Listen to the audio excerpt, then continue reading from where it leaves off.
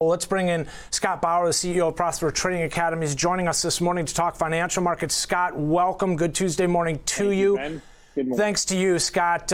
We started off the show talking about the indices and how they are, trying to rally back after a rough start to the week and a, tough start to the year for that matter. But I guess I'm wondering, with many of the headwinds that still remain, we're talking rates, the TYX, the TNX up and through 3% this week, the dollar to new two-year highs. I mean, many of those underlying, contributing factors that have indices coming off are still present. There's no doubt about it, Ben. And we are solidly, squarely in a sell the rally type of environment where for so long, for the last few years, it was a buy the dip. There's still, as you said, so many headwinds overhanging this market. So, traders need to be careful. Investors need to be careful. It's nice to have some green on the screen. It's nice to have some good news, but we can't get too complacent. That's for sure. Yeah. I think you send a good message there, Scott, in terms of be careful. Again, all of us want to see this market start to recover here a bit. We've come off the all-time highs up around 4,800.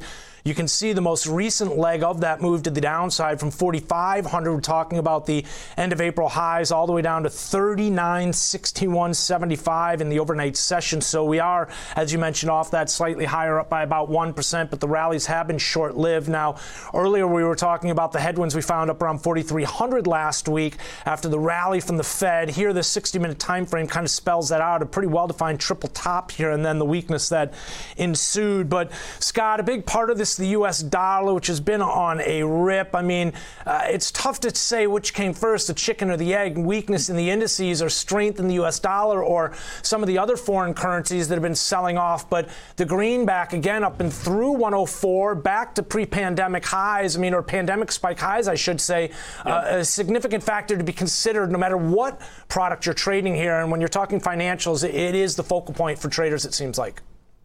Absolutely. And there are still many tailwinds for the dollar, just opposite in terms of the fundamentals. In terms of the fundamentals, when you look at the rest of the macro environment here, and then you compare the dollar, it's really on the opposite side here. So any pullback in the dollar is going to be met with buying opportunity, I believe. You and I talked about this last week, the week before that this new range for the dollar is probably going to be 103, 105. For so long, we were set in like that 96, 98 area. Now it's more likely 103, 105. As long as the Fed has the gas pedal pushed all the way down, whether it's 50 or 75 basis point hike in June, really doesn't matter. But as long as we are in this environment, there is going to be a bid for the dollar. Scott, we heard from Bostic yesterday and partially supporting that bid for the dollar. As you mentioned, you said that we're going to have to move a couple times, maybe two, maybe three times. He talked about how, things are, out of control, as he mentioned. A lot of things, he said, are out of control. And you mentioned stepping on that gas pedal and pushing it all the way down. Don't necessarily, because it's going to cost you quite a fair amount at this point with pressures at the pump on the rise. We mentioned at the top of the show as well, $4.37 a gallon, AAA is reporting. Record levels to fill up your car. Forget about it if you're putting in premium. That's up and through $5 plus here in the U.S., in Chicago. And this is directly behind what we've been seeing in rates. Again, as I mentioned with you a minute ago, the TNX, the TYX up and through the 3% level here, a reflection of some of those inflationary pressures we've seen. Crude oil holding above 100. It's come off the 111 from last week, but still holding that key level.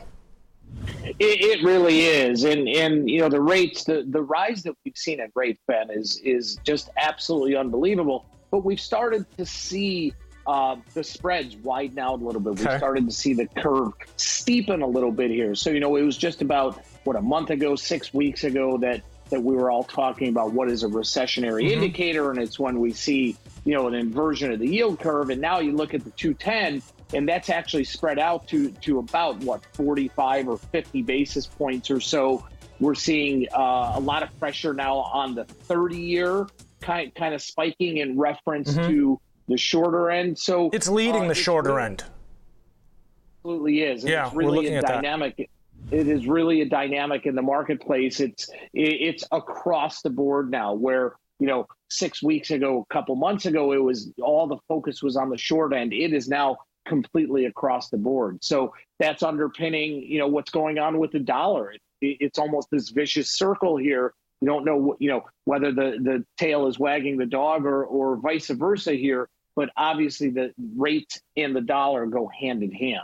I think kind of to provide a bit of a visual to that point, if we could just take a look here, the bonds recently into that low here, down below 135. But as you take a look at all four of the majors collectively, now I've got the bonds in the top left corner, the 10-year in the top right. It has been, it seems like, the longer dated as of more recently into those new lows. The shorter dated, here's the 2 in the far right and the 5 in the bottom left. It hasn't really participated to the upside. Just again to take a quick look at those rates on the rise here. We were looking at the yield curve, as you mentioned, the 30 relative to the 5. Here you can see the move up we've seen, and while they backed off quite a bit, again, new highs, it looks like in the overnight, extending that move up and through to 3.25%. Scott, in terms of the tail that wags the dog, you've got some concerns related to foreign currencies, euro currencies, for example. We've seen weakness in the euro, the pound, the Swiss with the geopolitical location in terms of some of the tensions in Russia or in Ukraine, I should say, based on the war, as a reflection of the war on Russia, from Russia. I mean, ultimately,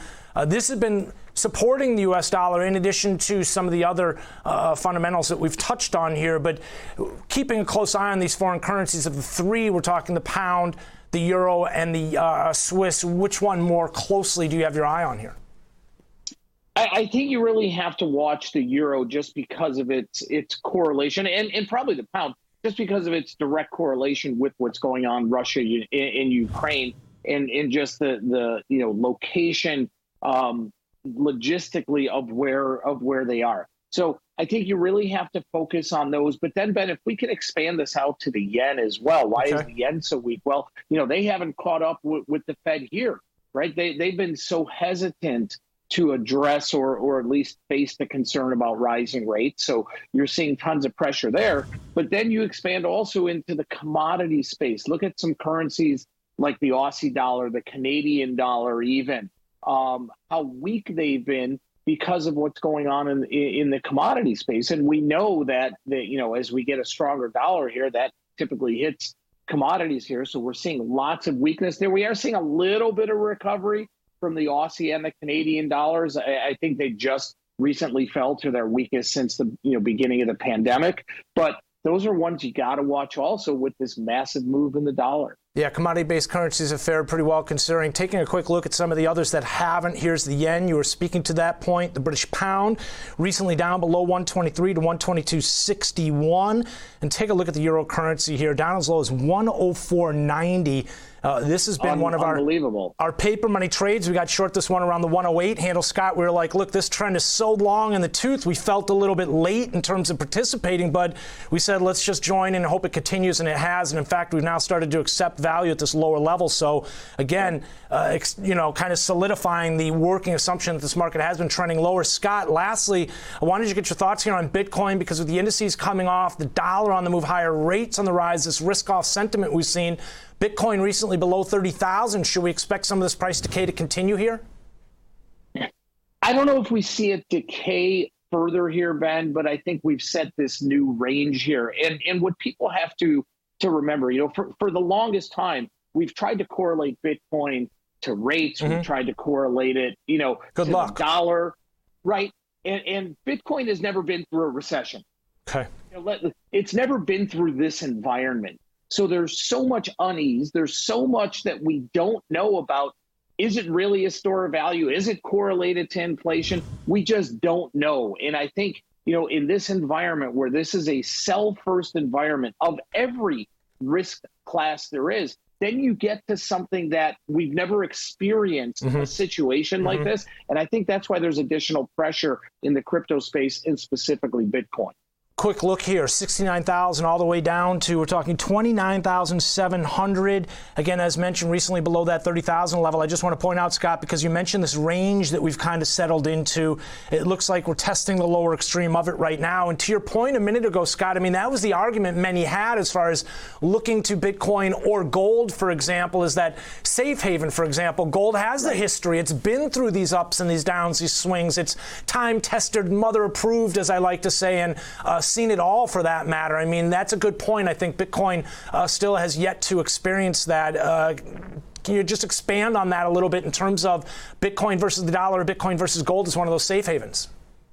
Absolutely. And I think from a psychological or emotional standpoint, Ben, because we don't have that hard data of years, of decades and decades of proof here, that it is just a question mark. It is throwing, throwing spaghetti at the wall, if you will, of what the correlation of Bitcoin and crypto is to the overall market. So what happens emotionally when people don't know the answer? What happens when people get in a situation of, which direction is this going to go? It is typically a sell-first mentality, and I think that is additional pressure that we are seeing on this space right now. And a question mark's not what investors look for during times of unease and uncertainty. And, it seemed to me, Scott, correct me if I'm wrong, but that last pop up around 48,000, 50,000 was tied to Russia accepting Bitcoin for some of their energy products. But I think investors kind of realize that's not the ground we want to stand on here in terms of some of backdoor,